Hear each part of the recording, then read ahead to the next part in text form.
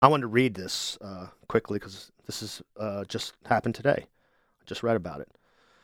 This is from the Associated Press, March 1st, 2022, just this morning. Thousands evacuate worst Australian floods in decades. Tens of thousands of people have been ordered to evacuate their homes by Tuesday, and more have been told to prepare to flee as parts of Australia's southeast coast are inundated by the worst flooding in decades. Scores of residents, some with pets, spent hours trapped on their roofs in recent days by fast rising river in the town of Lismore in northern New South Wales state. And dozens of cars were trapped on a bridge in the nearby town of Woodburn over Monday night, with both bridges' approaches submerged. Up to 50 people were rescued from the bridge early Tuesday, officials said. We had no capability to get them off in the dark, so we just had to make sure that they were bunkered down. And we went into this morning and got them all out, Woodburn State Emergency Services Commander Ashley Slapp told Australian Broadcasting Corps. The floodwaters are moving south into New South Wales from Queensland State in the worst disaster in the region since what was described as a once-in-a-century event in 2011.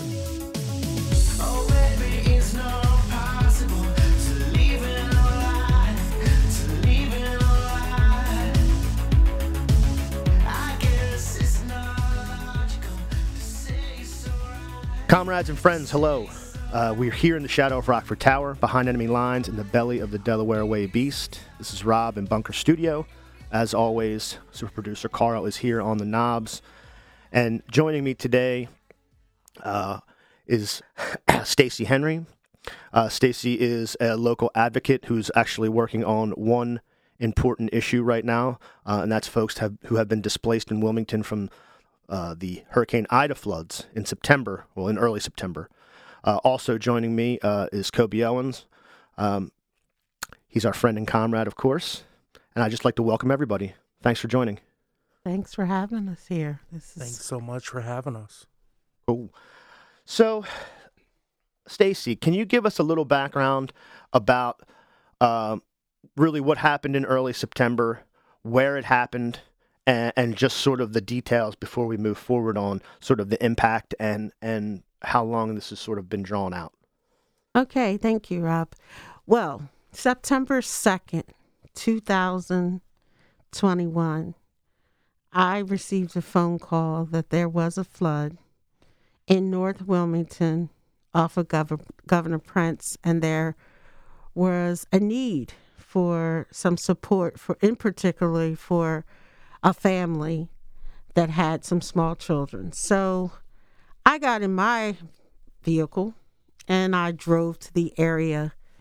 When I got to the area, what floodwaters were just raging over Governor Prince into the streets, trash cans flooding, cars floating, and the family I was trying to reach screaming out their window because they had some small children, 4 small children, and in a panic. So I helped with the small children. My van rocked side by side because there was a lot of water. When you opened my van door, the water was so high it was coming into my van. But we got the kids and the family to safety over to the Wilmington POW on 37th and Market Street, along with other residents from the surrounding area. They were being brought in to the baseball field off of Governor Prince, and then they were being taken by vans and I believe buses to the POW Center in Wilmington.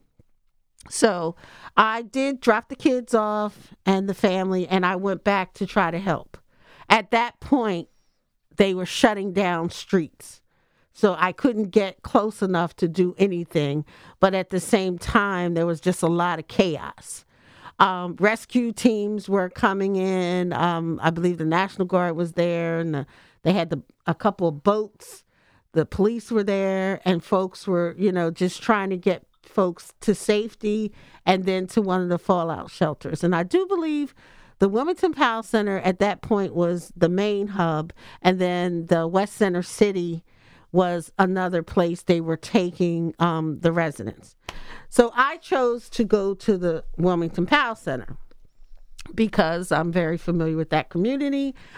And the families were brought in, folks were brought in, they were wet, they were cold, they were confused, they were afraid. And there was not much there for them as a way as for immediate needs. The Red Cross did come. Everyone was tested for COVID, and which I thought, okay, they were tested for COVID, but there was no way to identify if anyone had COVID because there was no wristbands or a sticker or anything. They just said, okay, you got to be tested for COVID. So I even had to get tested for COVID because I was coming in and out supporting the families and the kids. The Red Cross was there, but there still was needs, immediate needs that weren't being met. So folks were still hungry. They were cold. They were confused. So they were leaving, going in and out, saying, can you help us? What are you going to do? What are you going to do? I was even supporting whatever I could do. There were babies that needed Pampers and food and bottles. So folks that came in, they're like, hey, Stace, what can we do? And I would tell them, one person came in, Senator Tizzy Lockman. She came in and she said, hey, what can I do? I said, can you get me some diapers? Can you get me some baby food? And can you get me a bottle? And she was like, okay. So she went off, got that. Other folks were calling. We needed warm clothes or socks and things because these babies, the kids and the people came out of their house with their pajamas on, some with no shoes, some with just a t-shirt and whatever. So I had some folks come in and do that. But then the folks were really, really nervous and concerned because, again, they're testing for COVID, but nobody knows who's positive, who's not, but you want us to all come into this area. Okay. So some folks said, look, I'm not sitting in there. I don't know this person could have COVID. You want me to sit next to or whatever. So as the day went on, we were trying to get resources, food or whatever. And then nightfall, they're still just sitting around with no answers for their immediate necessities, the things that they needed immediately. So let's focus on the PAL location where you were all day. About how many families or people were there? I mean, obviously babies, children probably of all ages. How many people were we talking about at that location? And the actual head count, I really don't know. I would say in counting, and Kobe was there also. Kobe, you can kind of help me with that.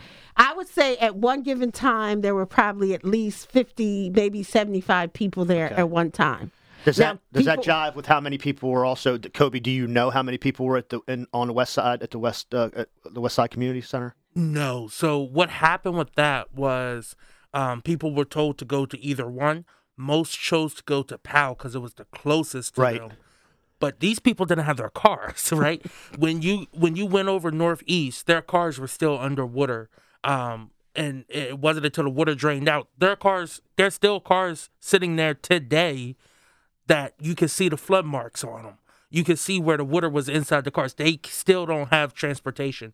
So they could not get over to Hicks Anderson. Okay. Right. So we're talking about around 75 people, I would say roughly at any given time, a good 50 to maybe 75 people. And then, like I said, folks weren't comfortable with not really getting the services that they needed. So they were in and out, in and out. Nightfall came and they were saying people were leaving. But if you walk outside the PAL, people were in what cars that were there, a neighbor's car or whoever. They're all bunkered up inside this vehicle trying to stay warm and safe. So they shut the shelter down. Like they were going to shut it down. And I'm like, whoa, you can't shut the shelter down. That was the night of the evacuation. Night of the flood. The homes were evacuated. Yes. And they said, well, there's nobody here. Everybody's leaving. And let me just raise a point, right? So taking it all the way back, Hurricane Ida was probably the most devastating storm we've seen in America since Katrina, right? It had unprecedented flooding. and you had people who literally was soaking wet for hours, sitting, waiting for help. Hours. Now, the PAL tried their best, but they had very limited resources when it comes to clothing and stuff like that. They had some blankets that they could offer people, but it wasn't their responsibility to have the clothes there. It was the other agencies, and they did not do their jobs. So that's why people started to leave. That's why people try to get in contact with friends and family so that they could take a shower. They were covered in all different types of feces and whatever was in that water over there. Yeah, floodwater, if you don't know, is extremely toxic because every bit of anything that's outside is like in the soup. So yeah, it's pretty gross. And it smelled horrible. They smelled horrible. They were itching. And to add what Kobe was saying is that we're at a location. The Red Cross was there. But everyone that I asked, and people were asking the Red Cross, how are you going to help me? Are you going to put me up? Are you going to, in a hotel? I mean, are you going to get us food? What are you going to do? Now, the organization of the PAL was just the location. But the Red Cross, what I was told, is when the disaster happened, the Red Cross took over the operation. So the PAL provides the structure, and then the Red Cross was in charge of doing everything else. Now, granted, I know the ED at the PAL. We both were doing things that weren't happening by the Red Cross because you have people that were hungry, cold, tired. So, again, they started moving towards safety in someone's car, getting someone to pick them up, whatever they could do because they didn't feel safe or they weren't getting the resources that they needed at the shelter that they called, at the Red Cross shelter, which was at the PAL. So I said to them, you can't close it down. We just need to get some resources here so that they feel comfortable and that they could stay. The next day came, they finally opened it back up. The next day came, and we thought, okay, they got it. They're going to start to do what, we need them to do. No. Still no resources, still proper food. At one point, there were kids eating Doritos and water for breakfast. And that was provided by the PAL. The PAL went out of their own pockets and ordered food the first day, and we all dropped off chips and stuff like that the next day because we didn't know what to bring because we kept asking who's in charge. Who's in charge? I think I heard Miss Stacy say it about 50 times. Like, who's in charge? Because every time you talk to someone, right, you got redirected to someone else. Oh, we'll talk to this person. They'll know. Talk to this person. No one knew what the other hand was doing, and it led to confusion among people who were trying to help, people who were still shell-shocked about what happened and that the fact that they just lost their homes. And then it also led to confusion the people who were supposed to be the volunteers helping the Red Cross and other agencies there. And the fact that they didn't have housing vouchers ready for these people day one is a show that our planning was a failure. And my support that day became, okay, you're going to be the spokesperson or you're going to be the community advocate to work with the Red Cross to get what they needed. But they didn't do anything. So what I did, there was the family that I rescued got interviewed the first day by I think it was a news journal. In the interview, they gave their story and they said what happened and how they need stuff for their family. And the news journal published my name and my phone number. I did not know that until the next day when I got like 1 million calls in Texas. When the phone starts ringing every minute, then you're like, how am I? Oh, okay. So my first thing was like, well, the Red Cross is going to do something. But then as I said that, I had to retract it because I saw in the first 2 days that wasn't going to happen. So they called. There's like, what do these family need? We need size 4 boys' pants and shirts and whatever. So the phone never stopped ringing. Folks were emailing me, texting me. Where are you? What do the families need? So that went on constantly. Then that Saturday, another resident of the community said, we're going to do a drive. We're going to get everything that these people need, clothes, disinfectant, all this kind of stuff.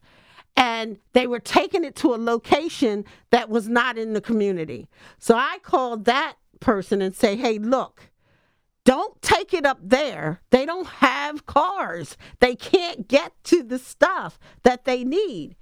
So he said, what do you want us to do with it? So we took it to a field right in the heart of Northeast where the flood happened. We set up this huge, community, come get what you want. People came in groves to donate, and then the residents could come get what they need. Anything. You need 4 of this, 5 of this, 6 of this. But there was a lost group of people. There was an apartment building that there were 23 families, a total of about 60 people, that were taken off-site. They weren't in the community, so they didn't know about all these things that you could get. They were in a hotel off-site. And I went looking for these people. So while I was helping someone else in the community that day, I saw a man and his wife and his son come out of that building that was flooded, the apartment building. And I said, hey, sir, I got all this stuff here. Is there something I can get for you? And he said, ma'am, he had on muddy socks, no shoes. His kid had on muddy shoes, no pants, had a pair of shorts on. He said, if you could get us some dry shoes and some dry clothes, I really would appreciate it. So I said, stay here. I'll be right back. And I ran to the local department store, got them what they needed. And I said, by the way, where are you? Where are the rest of the families here? Because they had kind of dropped off the grid. And he shared with me a number to get in contact with the apartment manager who had placed them off site. I got the number. I called. They were very reluctant to talk to me. But I said, hey, look, I just want to help those families. So they told me where they were. I went out and I met with them. They were all sitting around, head hung down, hungry, just very depressed. So the owner of the building, or the manager of the building, was able to place these people in another location. In another location. But that's it. So they were able to get sort of to safety that way, but no other services, no clothes, no food, none at nothing all. Else. Okay. And the community folks that were still going back into their homes, cleaning out, mucking out, and all that kind of stuff, I stayed there for about a week, providing resources for them. But then once they got the muck outs and their house were, quote unquote, livable, they had other volunteer agencies that only dealt with homeowners that could help them go back into their home. So anyone that wasn't a homeowner or a renter was off site at this one location, this one hotel, whether they were there from the apartment building or they were there because they were a renter and their landlord just was MIA. So my focus kind of went from the community where most of the homeowners were to this other large group of people that were just left at these hotels. So their main concern was food. They were hungry. So one of the things that I started to do is I cooked and had hot dinner for them every night at 6:30. Now, granted, that was a large group of people at that one location, but there was another location that some of the residents were because for some reason they couldn't put them all together. So I was going between 2 locations 7 days a week to feed the folks that were extremely hungry, didn't have money or resources or a car to get food. I want to move on to some of the lingering some stuff that you did right in the aftermath as support in the week or two after, and then the lingering issues. But before we do that, I want to bring up one point. We've talked a lot in here, and it's a big topic in Dover about how we interact and how we deal with the people who, quote unquote, keep us safe. this is a cliche that's always used, that the armed people walking around menacing everyone, quote, keep us safe. But when something happens where people need to be kept safe, and they need, basic support because of a natural disaster or any other kind of issue or disaster of any kind, we have no plan. The apparatus that we have is just left dormant, and it's a case of priorities. I bring this up all the time. I'll bring it up again. I was very struck by the photos coming in when the Vaughn uprising happened in Smyrna. I saw what I compare to like a small Central American army deployed within minutes, really. And so we can deploy resources quickly. We can deploy people quickly. We can do things quickly in certain circumstances. In other circumstances, everybody sits around with their thumb up their ass. And people really need to, as we're talking about this, think about why that could be. Think about how we can rally state officials, hundreds of state officials, in an emergency with sirens blaring to a particular location. But we can't figure out how to safely clothe and house and feed people who are displaced by an emergency, a weather emergency. So just as we go through this, because I also want to talk about some of your dealings with state agencies. I know I've talked to people at the housing department about this and other places, and I know that right after, in the days, in 1 or 2 days after the event, there were stories that the city was going to do this and this agency was going to do that. But here we are, into the next year, 6 months later, and we still are dealing with residual problems.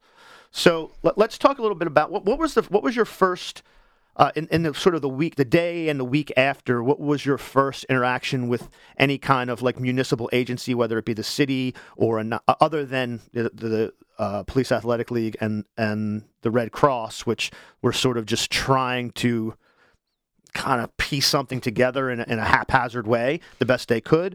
What was your experience with the city, the county, and other agencies that were involved? Okay, so I had many questions because I had never done disaster relief before, so I had tons of questions. These were just normal questions from the folks who were emergency management.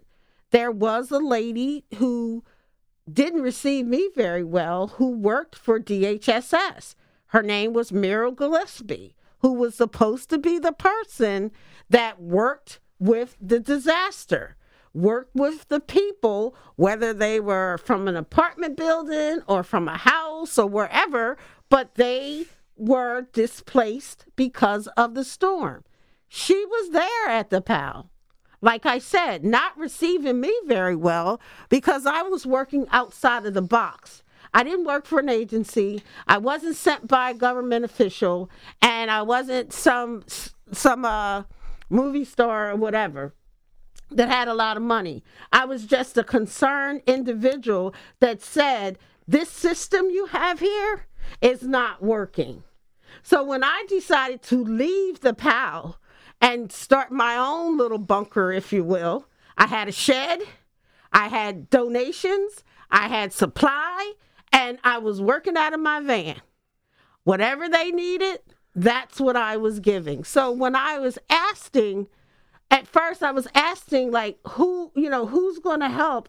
Who's going to do this and who's going to do? Nobody had answers. And that's the only reason why I stayed involved as I was, because I knew there had to be some agencies or government officials that was in charge of making sure these people were safe, they were fed, and whatever their needs were being met. So weeks went by. I was calling, they were calling, the residents were calling state social service office. Basically, they were being told, we can't help you. We don't have any resources.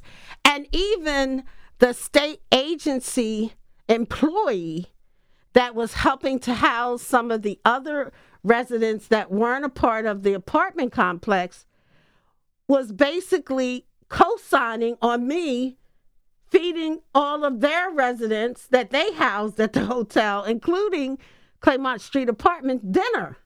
Like, it was okay to make it known, Miss Henry's going to be at the hotel at 6:30 with dinner, hot dinner. I had residents calling me, and that's how I met them. They're like, I'm here at the hotel. State Social Services, put me here, and I was told by them that you're here serving dinner at 6:30. Can I come get a plate? And I was like, okay, I'm not going to turn anyone away that's hungry, but there's an issue here that we need to deal with. So that's when I start calling the different social service agencies along with the residents to say, this is not acceptable, and what are you going to do to fix it? To this day, they are still folks at a hotel that the state is paying for without food. I recently visited them last week. Again, no food. No hot food, cold food, cereal, nothing. And they don't have the money. Everyone talks about, they got money from Red Cross. But okay, if you have 3 kids and yourself and a husband, or just 3 kids and an adult, how much 3 times a day, or at least 2 times a day, you have to feed them? How long do you think those cards or gift cards or whatever is going to last when you're eating out for all your meals, except the meals the kids get in school? So they don't have the resources and the hotel that they're in doesn't have a cooking facility. So you have to eat out. Okay, they're still there. They're still hungry. Some of them are all of them at the hotels are still homeless. I started working with the group that I was working with looking at an exit plan to the hotel before they were released from the hotel. Where are you going to go? How are you going to get there? What resources out there that will support you as you move forward? How many people at this point are you sort of working with to try to get them safe, replaced, working with them on a plan to transition out of the temporary hotel to something safer? And also, I guess, just on a more basic level, what is going on with their housing as it was? Are these the folks from the apartment building who still don't have a safe place to go back to there? I know a lot of the houses had problems, whether they were owner occupied or whether they were renting. A lot of those homes still have significant problems and aren't able to be habitated. What's going on with the housing bit of it? So the folks that own houses that are there in that community have resources through, I believe it's through, I'm going to say the City and Habitat for Humanity, and there's another agency to get their houses. They're also offering them small business loans.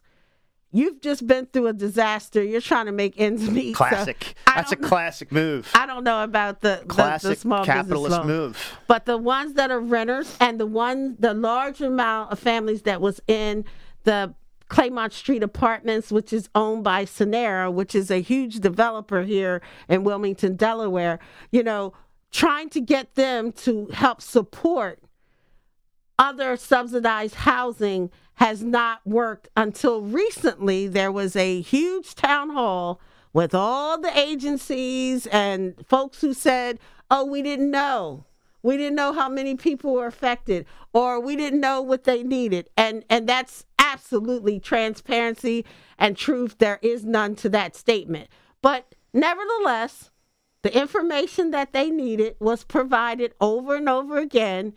The folks that are still in the hotel are folks that are being housed by DHSS. I went over, I helped them complete what we call rental assistance.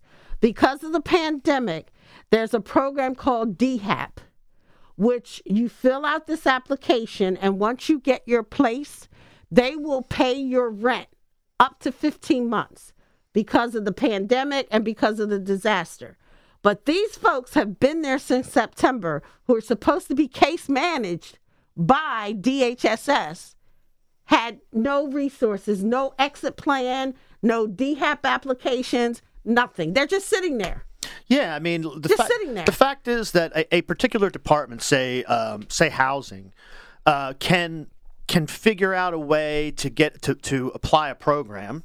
But if the people aren't getting assistance with applications, with like education and how to go about doing it, case management, it's worthless. I hate to say. I'm glad that programs are available like that for people. There should be way more of them, and it shouldn't take people being driven from their home in the morning because of rising floodwaters to have to do it. But at least it's there. But we have no mechanism by which to go out and execute this in any way. It's haphazard, and in this case, I would like to get your opinion on it. But again, people in a situation, working class and poor people, aren't given a lot of thought, to be perfectly frank. Even if there are resources available, it's just like, well, we'll make them jump through 18 hoops and fill out 19 forms and means test the shit out of everything. And then, if you can show up at this other place on a particular date when you don't have a car, well, maybe you can get your service. And it's ridiculous on its face. And so, yeah, I'm extremely disappointed in all of that. Well, maybe you could talk a little bit more about that, but I also just want to get some idea of the people you've been dealing with and what they've been dealing with, like on a day-to-day basis, not just finding food, but I guess for me, when I try to put myself in a situation like that, and I think about what I just said, like, it becomes very obvious that, like, the agencies and the nonprofits and the people who administer the city and the county and the state don't care about me. Like, I don't know how to get that out of I wouldn't know how to get that out of my mind sitting there. And nobody cares about me. I mean, Stacey Henry cares about me, and Kobe Owens cares about me, and my neighbors care. But, like, the entities of the state don't care.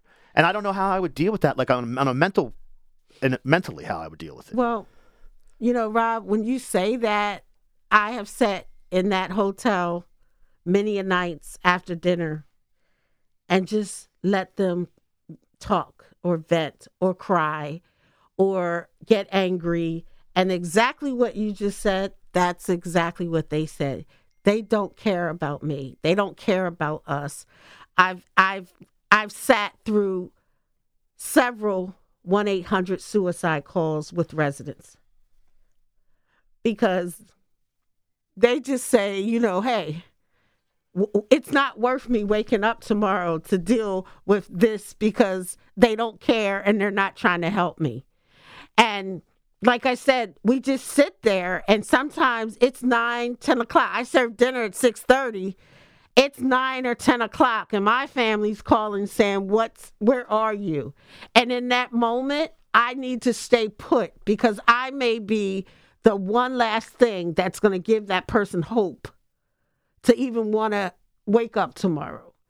And when I sit and I talk with them and I hear the pain, I can't just do business as usual. I have to be a voice that says, hey, and I'll tell you, Rob, it's still just recently, as the week before last, I sat with the lady through a 1-800 suicide. So it's still happening. But the state is saying, oh, well, we're case managing them. We're providing. You are not. And if you were, they've been there since September 2nd. Why isn't there an exit plan? Why aren't they housed in affordable housing? Why haven't they completed the DHAP application, which will pay their rent for up to 15 months? But I don't ask why anymore. I just do it. Some of them don't know how to use computers. Some of them don't have smartphones. So I come prepared. First we eat, then we deal with business. And then at the end, if they need to talk or they need to talk to a hotline to keep them from breaking, that's what I do. And that's what I've been doing since September. And it is still happening. The agencies know the need, and they're still not doing.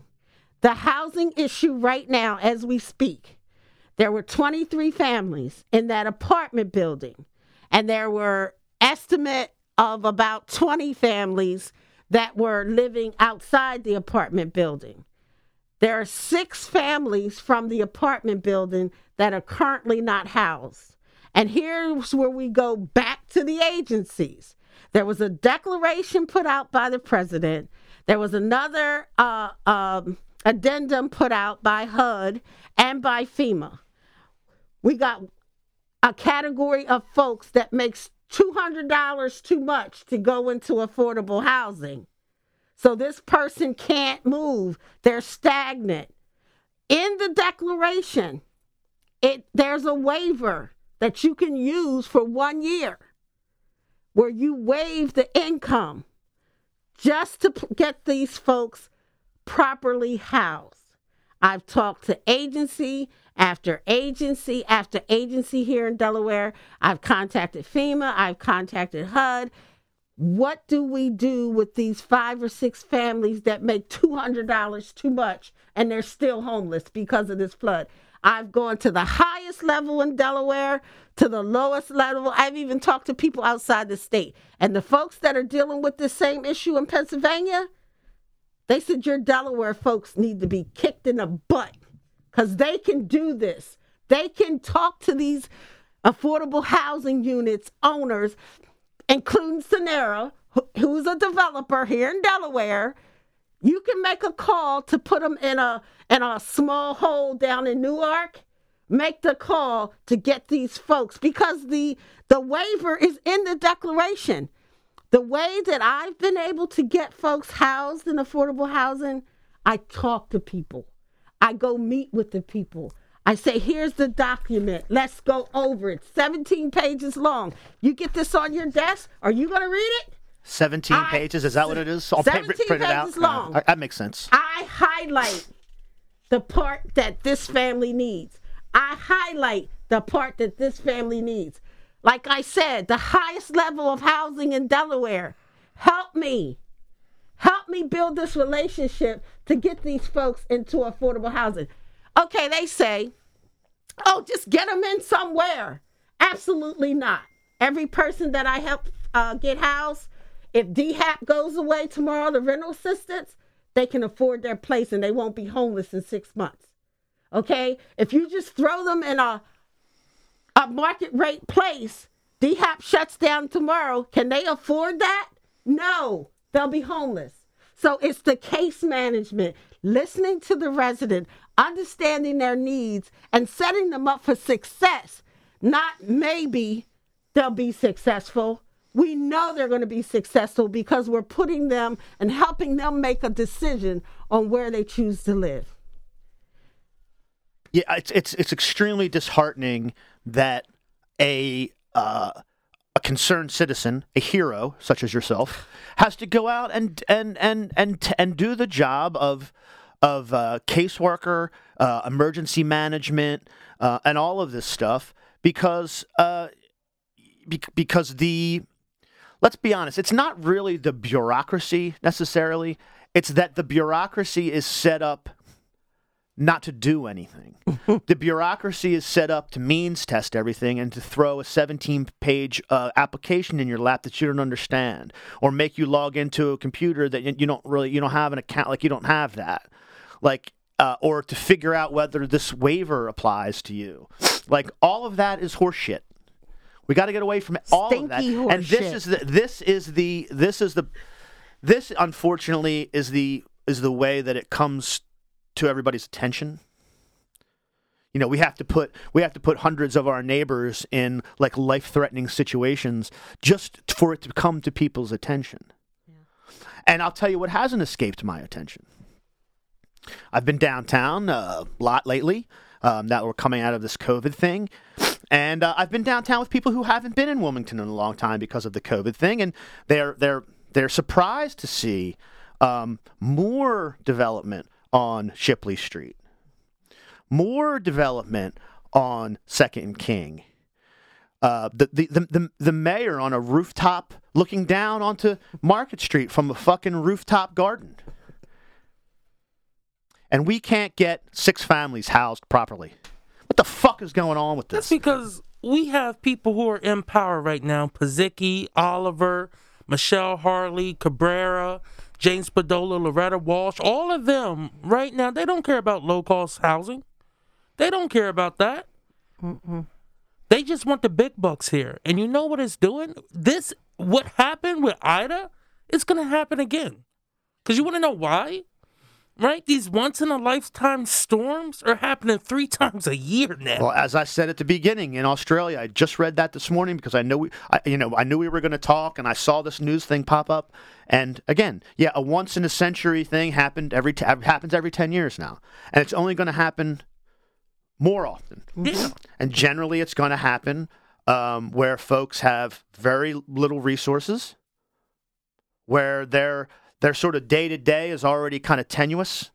Like a lot of stuff like this can really create big problems. Mm-hmm. It's gonna like exaggerate the problem and amplify the problem that they're already having, just sort of going day to day. And yeah, I can't get out of the idea that, like, as you said, it's a thing of transparency. I mean, you can stand out there and say, well, we've done X, Y, and Z, and maybe you did do X, Y, and Z, and you granted 2 waivers, and you applied this other thing, and you gave this money to this person. But there's 6 families that haven't been. It's been 6 months, and there's 6 families living in a hotel. So I mean, there's no other way to put it, really. I don't think. And there's 6 families that I'm working with, but there's another whole group that DHSS is still paying for at the hotel. That's just sitting there. And the resources and applications that I have helped them do has put them a little farther ahead. But when you ask the government agencies, why? Oh, well, we're helping them. We're doing this. I tell everybody, you don't have to talk to me. Call the residents that are still living in the hotel and ask them what DHS is doing for them. And they'll tell you what they're doing and what they're not. And it's not about me being a hero. It's about me listening and understanding, coming out of my house from my computer and my phone and physically going to meet with them. That whole DHSS issue with this emergency management person who was supposed to collect data and know who was directly affected. If you were to ask the actual number, which if disaster management in Philadelphia dealt with the same flood, and people say, well, how did they get FEMA help? And we didn't. You know the thing that they had that we didn't? They had a disaster management plan that was able to record data so that FEMA would really know who was affected and who was not. But when you get to Delaware, when they were supposed to do that, they still don't know. The numbers fluctuate every day, but because there was no transparent data that is truthfully put together to report, to say this is what happened and this is what who was affected. They're trying to backfill now. But the whole thing is, for this small amount of people that was displaced back in September, there's no reason why these folks are still not housed. We have tons of affordable housing renovation coming up. You got Reach Riverside. You got Sonera is fixing their building as we speak. But you know what they told the residents? You can't come back here. It's going to be 2 years before we fix our building. But if you go over to their building today, they got all new windows and 40 trucks around that building that's fixing that building. And the same thing with, Reach Riverside. They have new construction coming up in that community. We need to stop playing games and picking and choosing who we're going to help and how we're going to help them.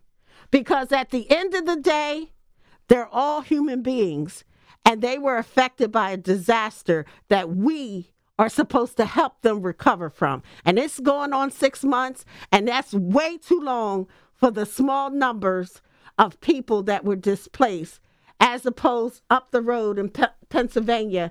And when you look at their leadership up there, when this flood happened, they had press releases with folks who are making a difference.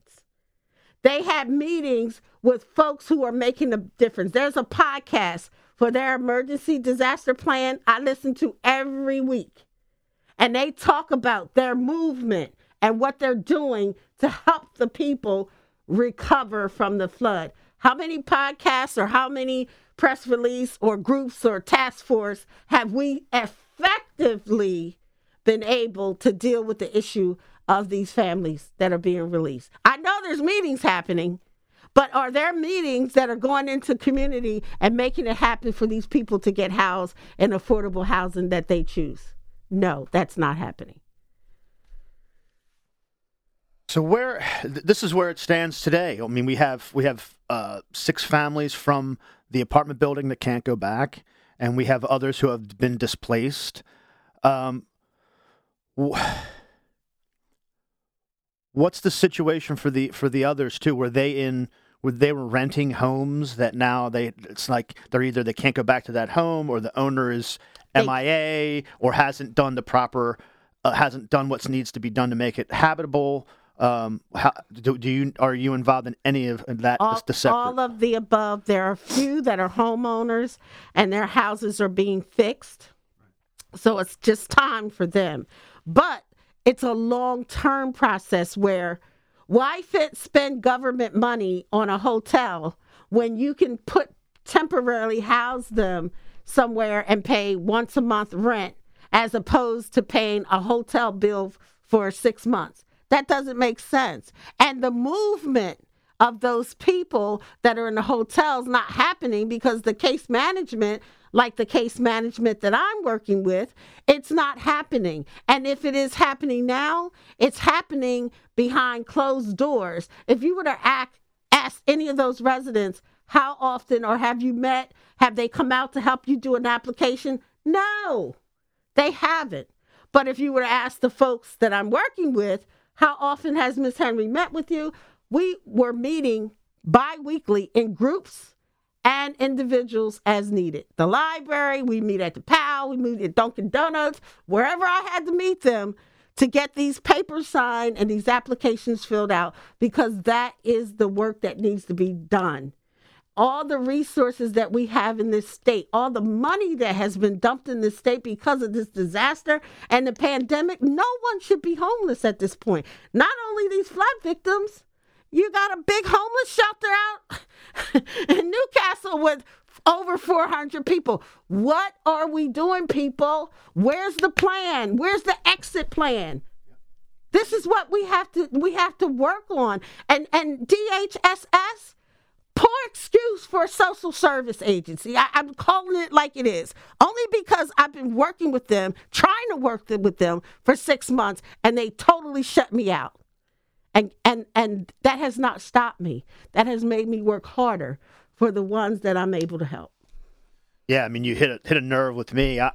When I think about the money that this state generates, or generates is probably a bad word. The money that people make in this state or save, corporation taxes, LLCs, other corporate perks and tax exemptions that people get, and all of that stuff, and you think about just the economic windfall that generates every year, and then on top of that, you talk about the federal government, because of the pandemic, being able to support states.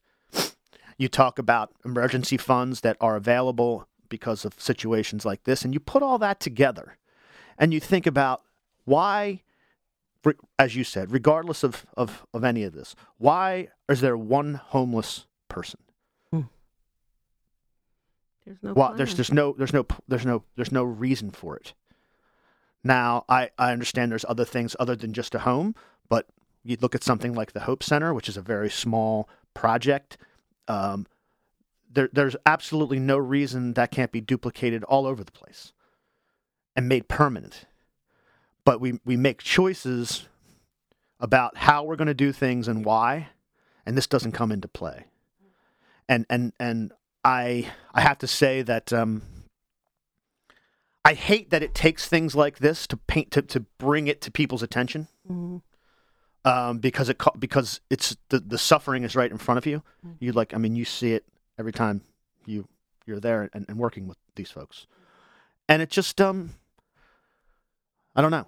It really leaves me speechless sometimes because I talk about the same stuff over and over again. I feel like, and nobody, it seems to care. I mean, Kobe sort of mentioned it himself, and maybe you can give a little more background about what some of these agencies can do, or the excuses that they've made. I mean, Kobe, what from a city and a position of like the agencies, you sort of have prerequisite knowledge of some of this stuff and how it could work, where the pressure points are, who you can talk into making sure that this money is released to do this or et cetera. I mean, what's your take on all this? Yeah, well, first off, council has done a bad job helping the residents who live in this city, right?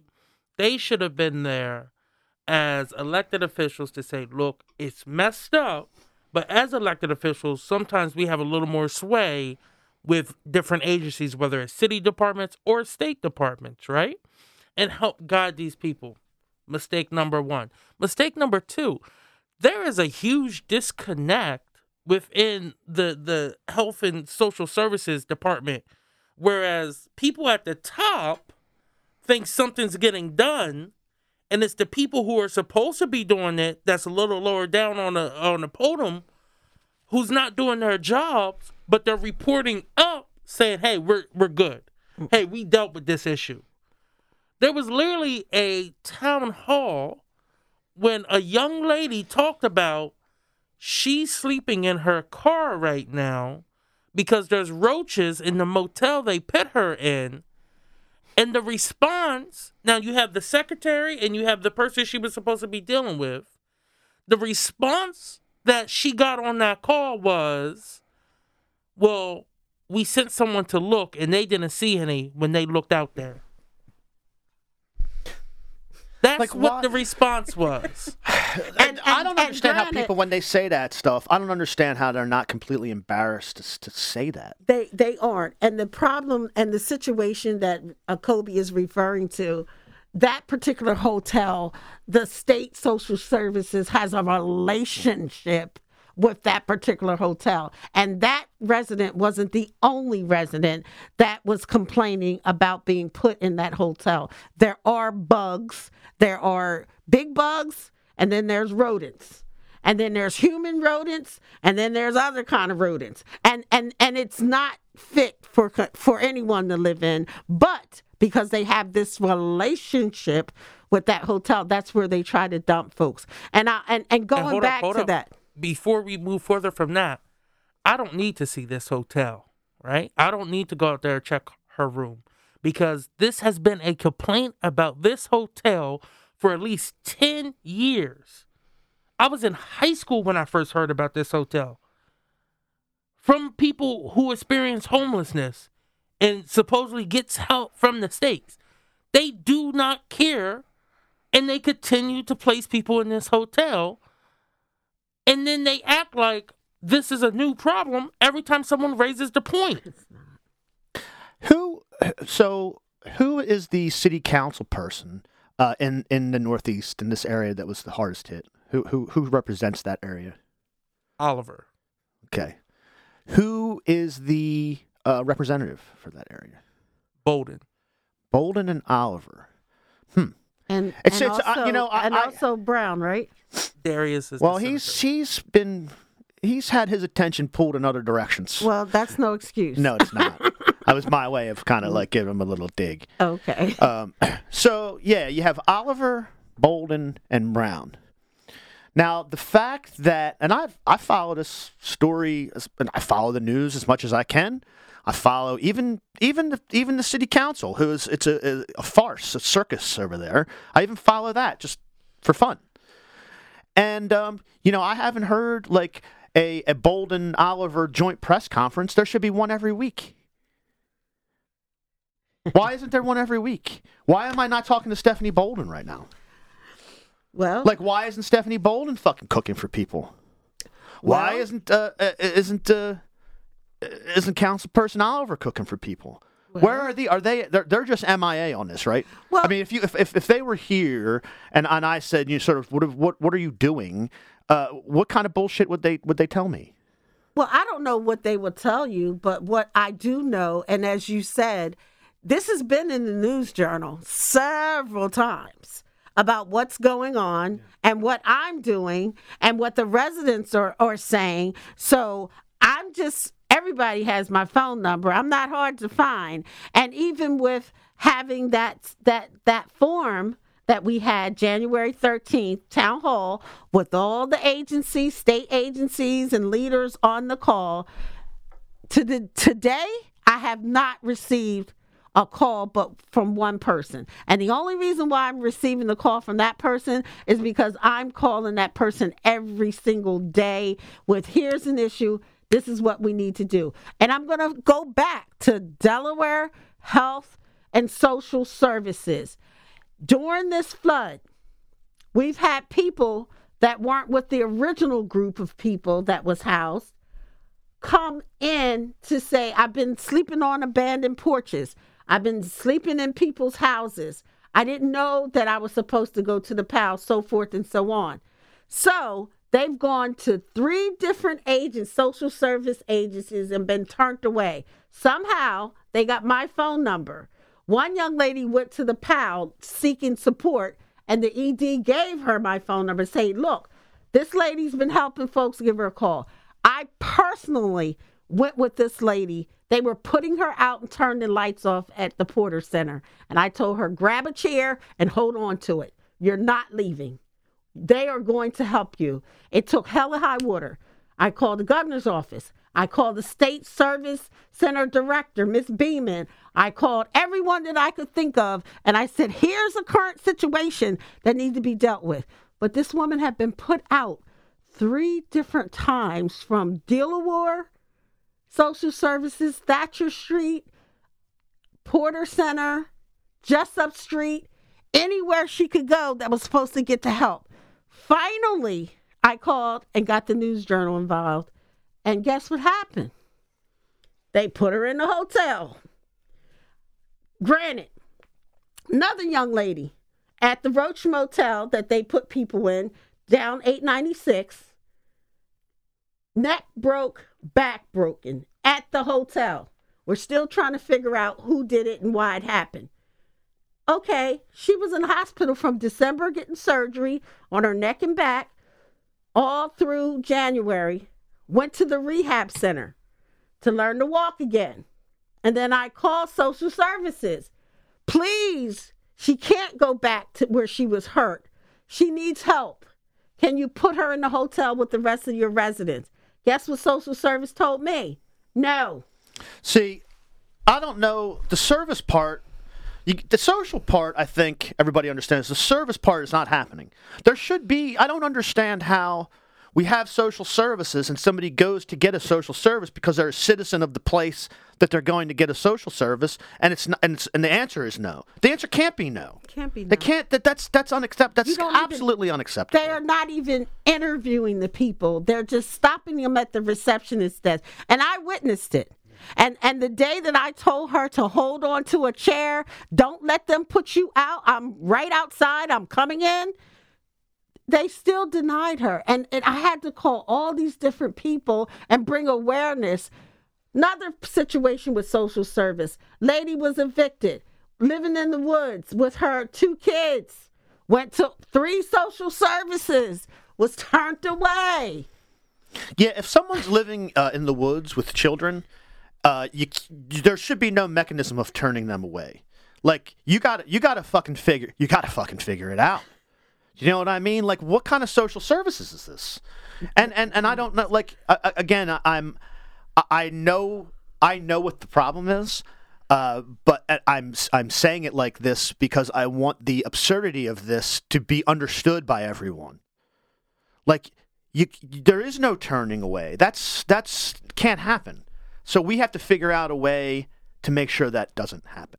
And I think a lot of what has happened since I've been working with these folks, they really didn't want me to stick in here as long as I've been. They really thought, okay, yeah, the crazy lady's out there feeding them, then she's going to go away. Absolutely not. And even once their place, I'm not going away. You know, there's a little group that they've called together where they're looking for resources of, now I'm in an affordable place. How do I stay in an affordable place? Having workshops on rental assistance. Most of these folks who were flooded out, they didn't have renter's insurance. So their things were lost and no way to replace them. You know, these are the resources, the wraparound services that they're going to need going forward. And we as a community have to support that. Now, whether DHSS thinks that's important, that's a whole nother story. But I really believe the 6 months, 5 months, 30 days, or whatever, that we need to hold DHSS accountable for what has happened, and they need to fix it immediately. And we don't need to wait for the next flood to try to figure out what we're going to do with folks that are out on the street. Absolutely true. And I want to end it there because I think that's what you just said is the most important thing that everybody should understand.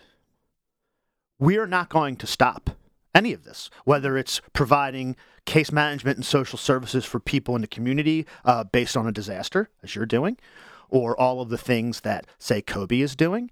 And believe me, they don't want Kobe to have a position of power. Why do you think that is, folks? Rack your brains about why Kobe Owens, who would do anything for anybody in this fucking city, gets marginalized and co-opted and pushed out of positions of power. Why do you think that is, folks? I'll tell you, rack your brain. It's not that fucking complicated. KF Stomberg, right there. Every day, organizing for the Working Families Party. Every day. Every day, bringing in new people. Every day, coordinating with Network Delaware and their issue campaigns around housing, around criminal justice reform. Like, if you think you're going to outlast us, you're not. I plan on doing this till I'm dead. That could be tomorrow. It could be next week. It could be in 30 years. And we'll carry on. Yeah, and that's exactly right. People will carry this on. This is a sustained effort now. Like, you might be used to what's happened in Delaware in the past, and one person might pop up or one group might pop up, and they don't understand sustained solidarity. They don't understand organizing and bringing other people in to grow the movement. They didn't really understand that. It's difficult work. But rest assured, we're building the apparatus. It's happening today, and we are not going to stop. We're going to be holding agencies accountable. We're going to be holding politicians accountable. We're going to be raising issues that people don't want to talk about. I want to give a big shout out to someone who helped produce this show, who is not available to come in to talk to us today, Cheyenne Miller. Cheyenne with Network Delaware and with the Urban League, again, every day. And so if there's some idea that this is going to go away in some fashion, or we're just going to get tired and we're going to leave our neighbors out, out in the hinterlands of Bear and Newark at some motel that's infested by rodents and vermin, we're not. So that's something to remember, folks. Kobe, Stacy, thank you so much for coming in, and Stacy especially. We didn't get to the bottom of it, but you received a phone call from a family to go save them from a flood that we didn't even really know what was happening at the time, and now for 6 months, you're now a DHSS case manager. Congratulations. Yeah, I'm sorry. It happened. You know what? Actually, I declined that position because then I'm a part of the problem. Yeah. I'm just me. Yeah. Out here for the people to do what I can do to make a difference. And what I've learned for these last 5 or 6 months, I will not be quiet. I will not sit still until I'm saying the word justice, but yes, justice and fair and equal opportunities for all people. Not to mention, most of the families, I would say 99.99% of the families from that poor Black community, that has a lot to do with why these folks aren't being helped as well. I mean, there's no question about that. Absolutely no question about it. And I said it at the Delaware Call event. It's sort of our masthead motto at the Delaware Call: community, solidarity, and justice. Yes. Everybody together with the feeling of solidarity. So everybody's included. And everybody should feel that solidarity with each other. And if we work like that, we will begin to move toward a more just, fair, safe life for everybody. Yes. And I think what the last thing I'm going to say is it happened. Folks didn't do what they were supposed to do. But today's another day. And let's get it right now. Today's another day. Let's get it right now. Once again, everyone, I so much appreciate you guys taking the time today. I know you guys are all killing it out there. And, even in Northeast, where people are struggling and they're suffering because we don't seem to prioritize helping our neighbors, even there, left is best.